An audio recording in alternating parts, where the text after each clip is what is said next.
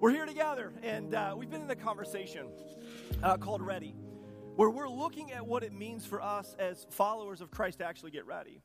To get ready for whatever awaits us. And often we say, oh, we got to get ready, and we go for the enemy's attack. And certainly that is a large element of what's awaiting us. But we also want to get ready for God's blessing. That God desires to do beautiful, wonderful, and great things in and through our lives. And a lot of us were just not prepared for it. And the enemy's attacks often take us out of walking in and experiencing what it is that God desires for us. And so you and I are not going to be taken off guard. We're not going to be found not prepared. We're ready, and we've been walking through Ephesians 6, the latter part of Ephesians 6 for quite a while. We've been looking at the armor of God, and I've had some conversations with people who have mentioned maybe the flannel board might be a better way to learn this concept, or perhaps I could find armor or a suit of armor and bring it out. The idea is we all have some experience with the armor of God. By and large, I don't want to take for granted the fact that maybe you've never experienced church before, but by and large, if you've been in church for any amount of time, you've heard about the armor of God, and a lot of us imagine it to be more of a metaphor, and certainly it's possible, but also it is a reminder that we're not fighting alone. It's a reminder that we have an enemy that can't be seen, and you and I have to be prepared to meet that enemy. And in verse 10, it says, finally be strengthened by the Lord and his vast strength. Put on the full armor of God so that you can stand against the tactics of the devil, for our battle is not against flesh and blood, as we might assume, but it's against rulers and against the authorities and against the world powers of this darkness, against spiritual forces of evil in the heavenlies, because there's a battle going on right now in your life. A battle for your thought life, your prayer life, your finances, your health. There are battles that are going on, and battles are fought, and they are won minute by minute, second by second. And the enemy has a name. It's rulers and authorities and world powers of this darkness. And the difference maker for you and I is to recognize that we're in a fight, to recognize that we have an enemy that we can't see, and to prepare accordingly. And we find in verse 14, it says, stand therefore with truth like a belt around your waist, righteousness like armor on your chest, and your feet sandaled with the readiness of the gospel of peace. And in every situation, take the shield of faith, and with it you may be able to extinguish all the flaming arrows of the evil one. Now take the helmet of salvation. We've gone through the other elements. They're online if you're curious and want to catch up, but today we're talking about what it looks like for us to take the helmet of salvation. What does it mean for us to need a helmet? And what does it mean for the helmet to actually represent salvation? This feels like a really important one, considering we all need salvation. That we all need to be saved from ourselves, from sin. And so today we talk about what the helmet looks like. A helmet is vital for survival. If you've ever gone for a bike ride or dare you get on a motorcycle, you understand it may not be law in the state of Indiana, but it should be, and you should put one on. It's critical for the protection of our brain, our command center. And if the head was badly damaged, then the rest of the armor didn't really matter. If you came out dressed for battle and you just didn't put the helmet on, you'd be in really big trouble, because a key component of your life would be exposed, and many of the attacks that we experience as human beings are often against the mind. Most of us lose the battle of our mind long before we lose the battle of our hearts. Have you noticed that in your life? Have you noticed that the battle for your thought life, for your focus, for your attention is consistently being waged? And a lot of us lose that battle, and if you lose that battle, you're taken out. And salvation protects our minds. And if you're like me, you have a lot of doubts. Which is weird to admit as a pastor in a room full of people, but I have doubts. Like, I have big doubts, and some days the doubts are larger than other days, and sometimes my questions are greater, but I have doubts. And if you're here and you're having doubts as well about salvation and end times, and what does it look like for us to fight an unseen force, and all of this stuff, it's a lot to process and to deal with. And if you have doubts, I'm thankful you're here. I'm thankful that you've opened up your life to the possibility that God exists. The people who no longer have doubts have either made up their minds, or they have decided, well, they made up their mind either way. They've either decided to align with Christ or decided that there's nothing to doubt. That if we doubt, it means that we've opened up ourselves to the possibility that there's something more going on. And if you have doubts or questions, it means that you've left space for God to work in your life. So I want us to work through those doubts and to process those doubts. Doubts are a shovel that as long as you're digging to find an answer, then you're working towards finding God. It's when we stop digging, it's when we stop asking that we're in trouble. And the enemy understands this. He understands that you and I have doubts, and he tries to work his way into those doubts that we have. And doubts, like a shovel, should be digging for the truth. But a lot of us ask questions without looking for the answer. Do you know those people? They just want to keep you wrapped up in this mind game of questions that keep endlessly circling around, and you don't really know what they're looking for or what they want. They just want to be confusing. Confusion is the tactic of the enemy. The enemy doesn't want us to seek the truth. The enemy just wants us to dig. He just wants us to ask, never looking for any concrete answers. The enemy can keep us in a state of confusion. And if we stay in a state of confusion, we're not able to fight. We're not able to clearly articulate our enemy and fight and face our enemy. And the mind is described as a set of cognitive faculties, including consciousness, perception, thinking, judgment, and memory. The mind is the faculty of the human being's reasoning and thought. That our mind is essential, and for our mind to be focused is necessary for us to be able to face our enemy, but we often confuse the mind with the brain. The brain is this tangible object that processes and stores information like a hard drive on a computer, where the mind is something deeper. It's maybe more ethereal. And the mind is not a physical object, but it's a process. It's a way of thinking. It's the way of us dreaming and imagining and creating in our minds.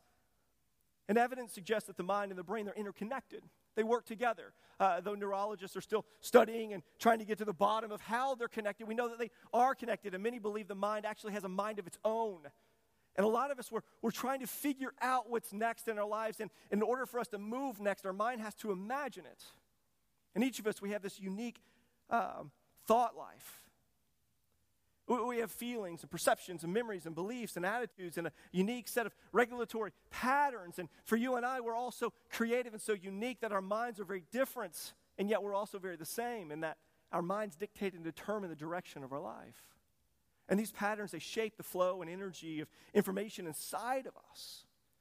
And they determine where we go and what we do. And what we know about the mind is that the mind wields great power. We can think our way into clinical depression. We can think our way into being paranoid to the point of fear, keeping us in our homes. We can think our way into and out of issues and problems. And as human beings, we've created wonderful and imaginative things, but we've also done a lot of destruction. It's with the human mind, our mental state, it has a dramatic effect on the trajectory and the course of our lives. And some studies actually show that the mind can bring help and healing to parts of the body. What we know, though, is that God has given us a mind, and it's to be used to seek Him, to pursue Him. And the moment we get off track, we become vulnerable to the enemy's attacks. And the first thing we must do in our lives is recognize that we have thoughts coming in all the time. There are constant thoughts moving in and going out, positive and negative, pointless and pointed. There are things that are always going on, and when we turn our awareness inward, we can actually begin to pay attention to the thoughts that we're having. It's amazing to me how I can go an entire day without paying attention to the thoughts that I've had, and I'm just kind of processing, kicking them around, like ping pong in my head, like keep this one, throw this one out, keep this one, move this way. And when you actually start paying attention, your brain is working hard, your mind is working hard, but you're never not thinking. We're going to try this experiment together. You ready to be experimented upon? I want everybody across the room, I want you to just clear your head. Thinking of nothing. Close your eyes if you need to. Clear your head. Nobody's thinking of anything. How long can we hold that process of thinking of nothing? Because the second we hear a noise, we go, what was that? The second we feel the air blowing in our hair, we go, well, not me, but you. We go, what was that? Second the light hits us, something transpired, and it hits a thought. Everything is a thought. We can't clear our head. I mean, I've tried mindfulness. I've got several apps, and I really, really, really try. Sometimes I try to clear my head so hard that it hurts. It's like I'm trying so hard, and I can't do it. I can't keep myself blocked out of thinking because we're constantly thinking. And some of that's positive, but a lot of it's negative. And the reality is that we should always be thinking on the Lord. And that feels really difficult and challenging. And the problem is the thoughts that we had are most often not positive. And a lot of us, if we're not well trained in or skilled in or mindful of, we'll begin to bring in thoughts that aren't godly, that are thoughts of doubt or of harm, or that are just simply degrading to ourselves. We speak to ourselves much worse than we would ever speak to anyone that we know. And we harness those thoughts. We allow those thoughts to be things that we ruminate on. We process those things.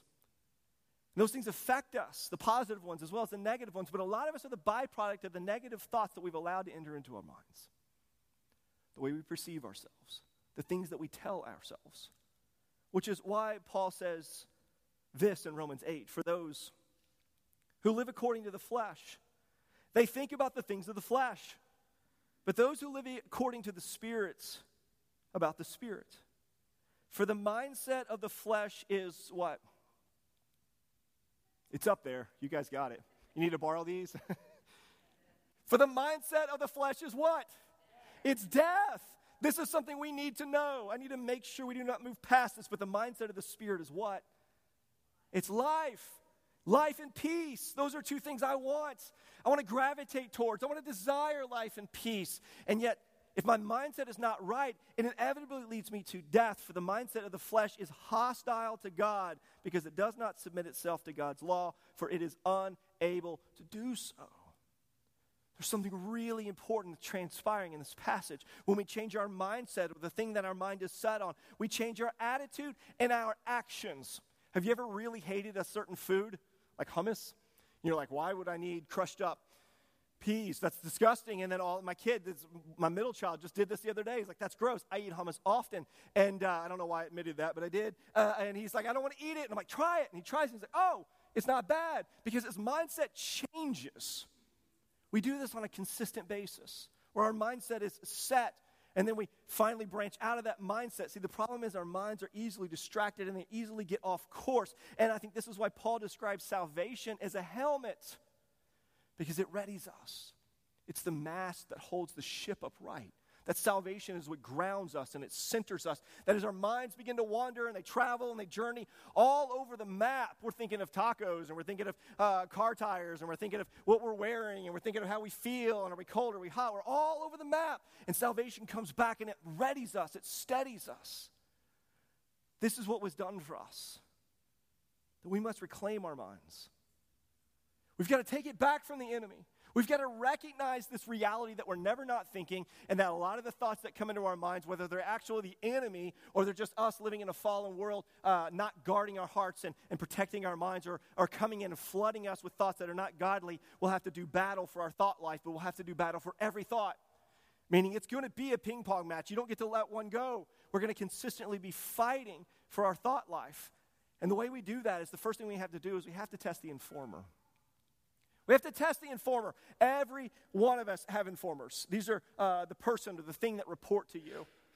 They're the things that give you your information. It can be an inner voice, an inner dialogue that you hear, or it could be culture or media, or it could be friends or whatever. It's informing us. It's shaping our worldview. It's shaping our mindsets. It's that thing in your life that helps shape really who you are. It's our inner dialogue because it never stops. It's consistently speaking, consistently informing us.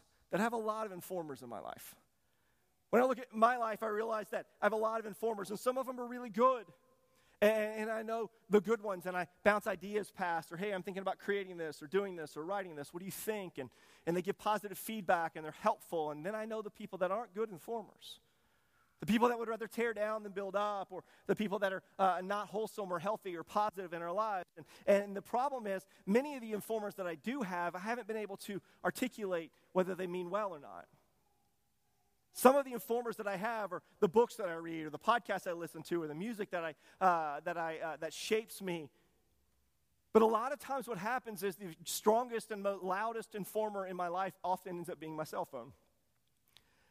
I try so hard to limit my time on the phone. I have screen time set up. My kids don't understand why I would have screen time set up on my phone. I'm an adult. I can be on it all day. And yet I do. I know the password, so it's cheating. But I have it set up because I want to be mindful of the amount of time that I spend on the phone, because what happens with the phone specifically is doom scrolling, I think is the term. That's what the kids call it. The idea that we just scroll aimlessly because there's nothing going on. And all of a sudden we're having informers come in with a flood, and we don't even know what's coming up next. The scary thing about flipping up or left or whatever you do is that we don't know what's coming. And what I've found to be true in my life is that I can be kind of focused and really have my mind under control and have a course of action set for me. And I can see something on a social site that I didn't even intend to see. It's a scroll, it's a swipe, and it throws me off. And then I do it again, and it throws me off, and I do it again. We're not meant to have that much information thrown at us all the time. That our brains are at full capacity, and we're jumping more onto it. I don't need to know what you had for breakfast or where you went this past weekend. Like, there's so much information that we're trying to grab on and hold on to. And then we have the news and politics and weather. And all of this is just overwhelming. That we are being informed so rapidly, we cannot choose what's good and what's not.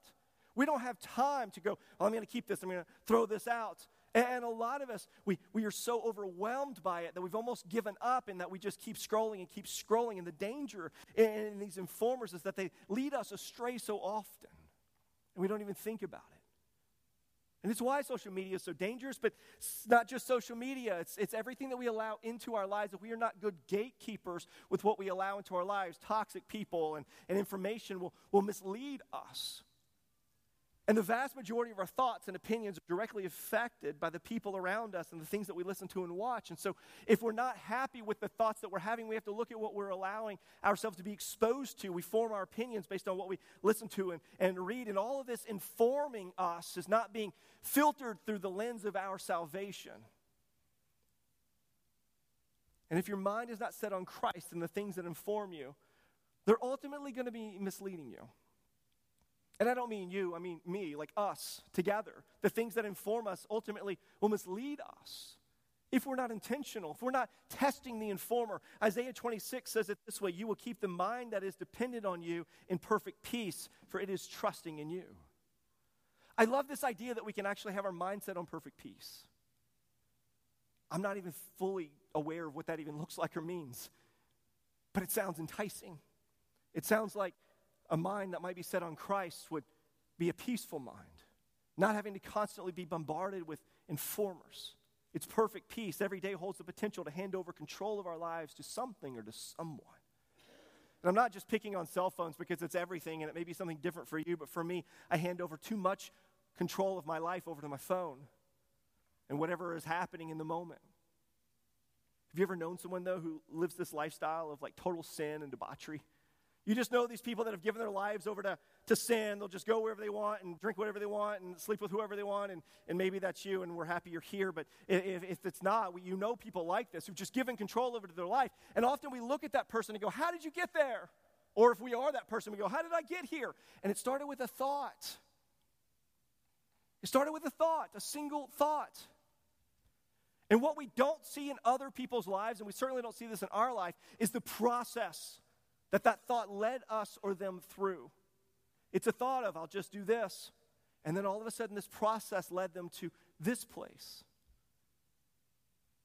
People surround themselves with informers and reinforce the decision that they like and believe in. And all of a sudden we're reinforcing that mindset, that narrative of who we are. And we hold on to these deep moral convictions. And they're all at risk of becoming irrelevant in a world that is forcing us to align with the masses.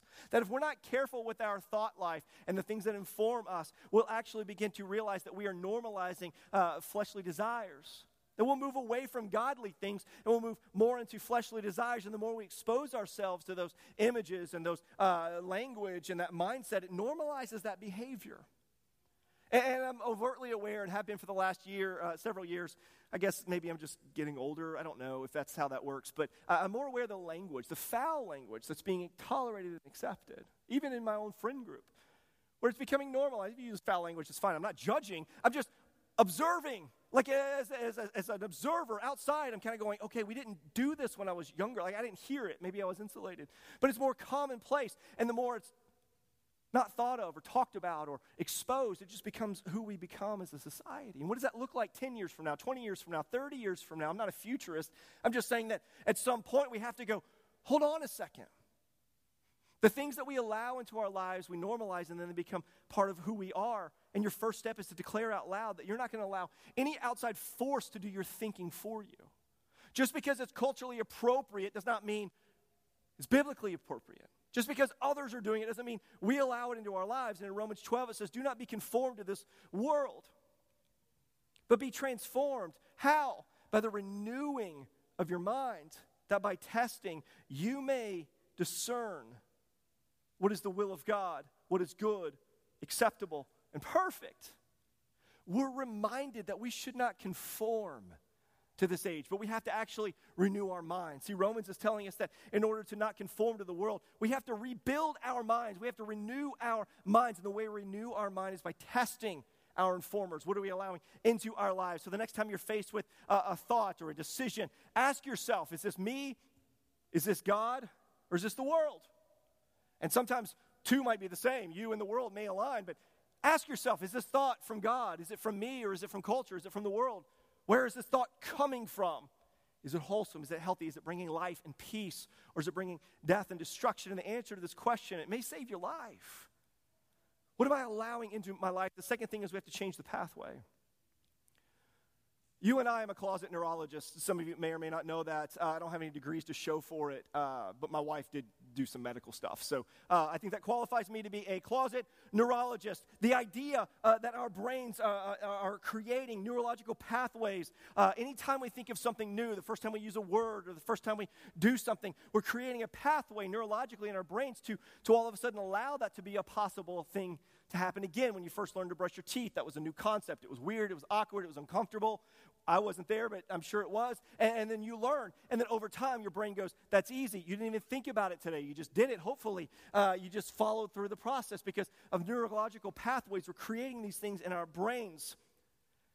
First time you said a bad word, you're like, oh, I shouldn't have, maybe it's okay. Nobody got, I didn't get in trouble. Now it's become normalized and on and on and on. That you and I, if we want to change our thinking, we have to change the pathways that we've allowed to be created in our minds. This is why it's so difficult for people with drug addiction or alcohol to quit, because they've created neurological pathways in their brain where that is the default. I'm depressed, or I'm having a hard day. I'm going to do this. This happened. It's a trigger. I'm going to go into that, because these pathways are leading us astray. And it's why a cheating spouse is more likely to cheat, and on and on and on, because we've allowed these things that were once taboo to become commonplace, that the brain has created a pathway because it loves familiarity. It's lazy, your brain, and it's lazy. And it wants to have something comfortable. And it creates these grooves in our brains that allow us to move in. And the only thing that I can liken this to in my own life is vinyl records. I have rediscovered the beauty of vinyl records. I rebuilt my granddad's record player, mostly just cleaned it up. And I've started rediscovering vinyl records. I love music. And what I've noticed in vinyl is that it's more intentional. You've got to really want to listen to music because it just doesn't endlessly play like Spotify. It doesn't just keep repeating. And so the other thing about vinyl is when you drop that needle and it gets in that groove, it's in that groove. And you can bump it and hit it and knock it out. You shouldn't, but it's in that groove. And if you dropped it on a song you like, you're in that groove. If you didn't, you're still in that groove. It's in that moment. And I feel like what a lot of us don't realize is a lot of us have allowed our thought life to fall into a groove of a song we don't like, and we don't know how to change it. And it just keeps playing over and over and over. It's just this endless thought loop that we have. And I don't know what that looks like for you. Maybe it's that you're not enough, or maybe that you are overweight, or maybe it's whatever that looks like for you. It's this endless thought loop that goes around and around and around, and you keep hearing the same song because what you permit, you ultimately promote. And the reason is because we had that thought at one point, I'm not enough, and all of a sudden that groove wore in, the needle dropped, and we just kept hearing it. I'm not enough. I'm not enough. Maybe somebody told you something. They said something to you, and the helmet of salvation wasn't strapped firmly on our minds, and instead of it bouncing off, it permeated, it created a groove, and now all of a sudden, neurologically, you are in that pathway. Because of neuroplasticity, though, the brain's ever potential for changing, we have the capacity to recreate or rechange our brains. We can rewrite our brains. Your brain literally redesigns itself around new thoughts. It's why learning a new skill set is so weird. My daughter's learning to play the trumpet. She's not good at it, not at all. She might be one day. Right now, she's about as bad as one can get. And I'm not blaming her. I tried to play it too. And I'm pretty horrible. I can play a few instruments, but I cannot play that one. So if you know how to play, help us out. The idea, though, is that if she keeps up, her brain is creating neural pathways to help become easier. It's something new for her. See, for you, the new thought might be that you are enough. That Christ died for you. That your new identity is not found in who others think you are, but in who Christ has told us we are. We're enough. That your new trumpet ability might come in the form of having to repeat over and over. I'm not what others have said about me. I'm not my biggest mistake. Your brain is designed to look for patterns and create neurological pathways. So can we intentionally force ourselves to create new pathways that are wholesome and helpful? Because unless we break free from those thought patterns, we're going to be still having those same thoughts 20 years from now, 30 years from now. You're still going to look back and go, oh man, I'm not enough. Oh man, I'm overweight. Oh man, I don't have this, or I'm not that. And if we don't create new pathways, we're just going to be stuck. And in order to break free from our unhealthy and unwholesome ways of thinking, we have to wear new patterns. And in Philippians 4, it says, and the peace of God, which surpasses all understanding, will guard your hearts and your minds in Christ Jesus. This is that supernatural pathway that God gives us, the ability to screen what we hear and ultimately affect what we do, that we're wearing new ruts into our brains.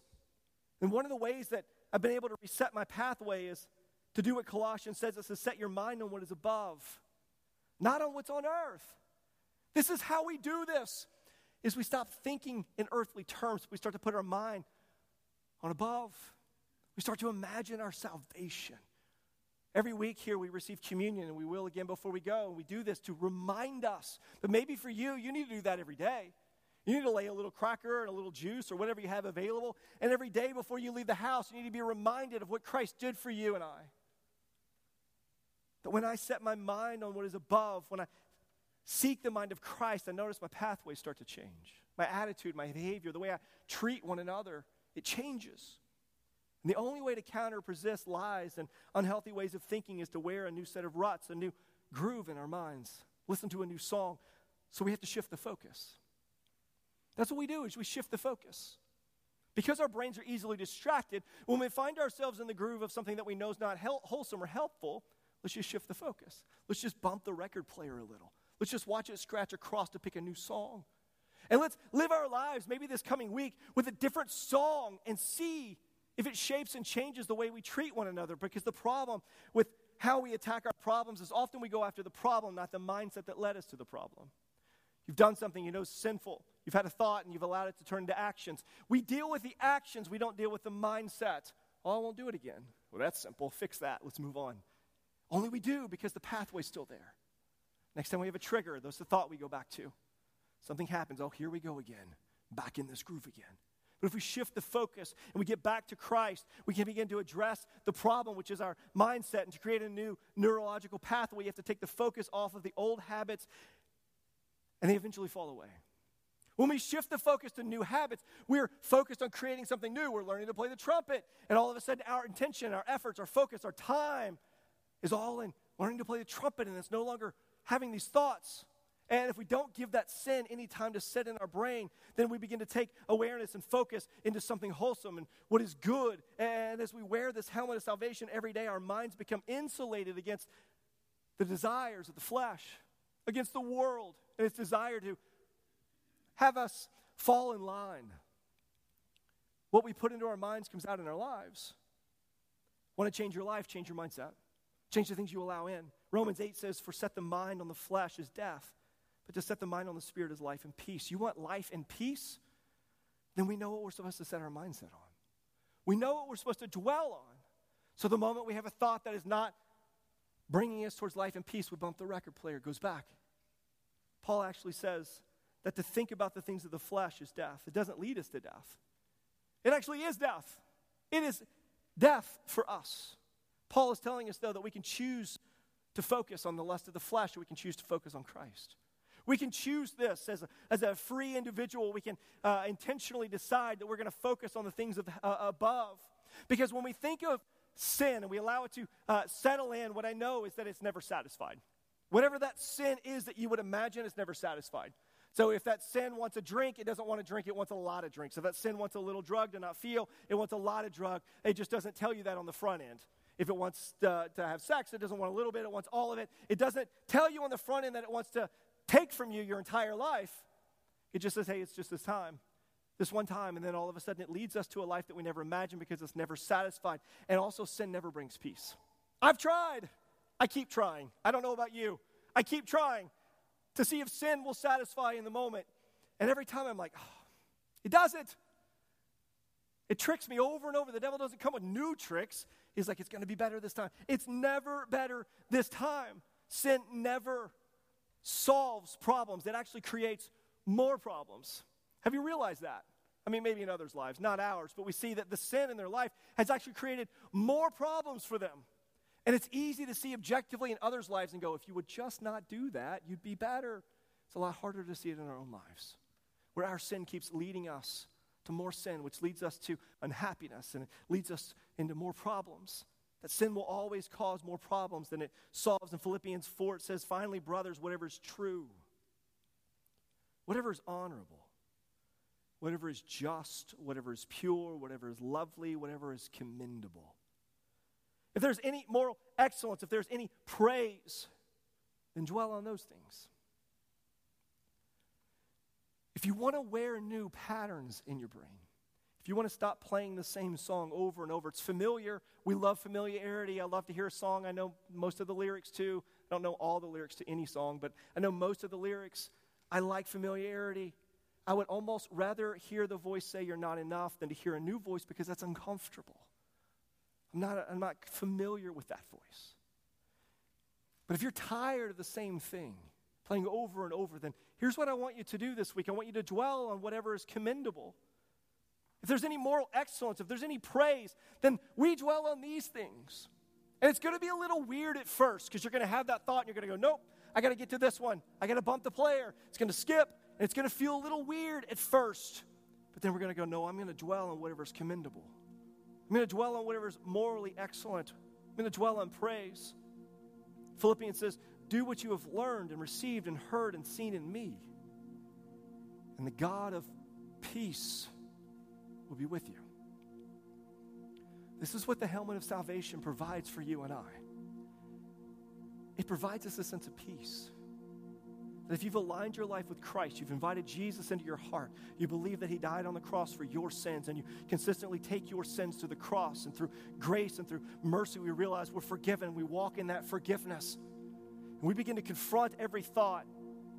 We begin to wear new tracks, and we begin to dwell on what is commendable and what is holy, and we dwell on Christ.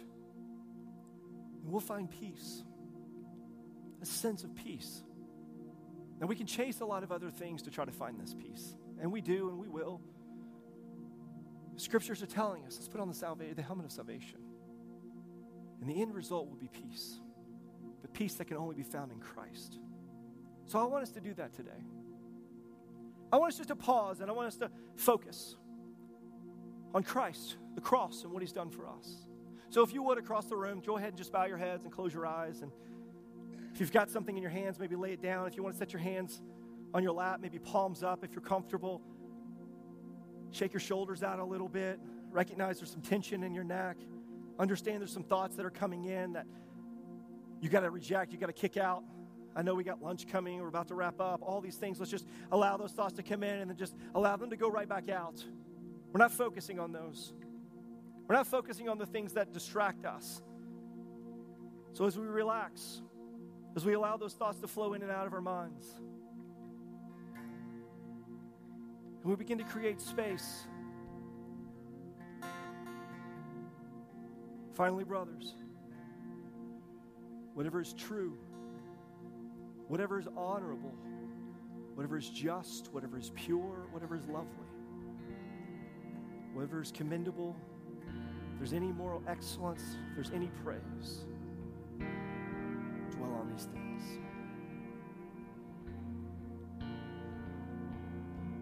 Christ, we put you at the center of our thought life. We allow our salvation, the work of the cross, to guard our minds. So that as we have thoughts that are not of you, may we allow those thoughts to easily pass so that we may focus on whatever is good. Father, in this moment, I surrender my mind to you. All of us across this room, if this is your prayer, pray this prayer. I surrender my mind to you. I consent to the truth of Christ's grace. God, we allow you to transform me by the renewing of my mind. Moment by moment, fill my thought life with images of you. Enlighten me to know you and the power of your resurrection and the fellowship of your suffering. I choose to live according to the peace that I have with you in Christ. Reorient my affections towards you and what you choose to provide for me. Empower me to renew my mind daily, to aim my mind towards heaven and to rest in my new mindset in Christ. Father, we ask these things in your name. Amen. Let's stand and sing.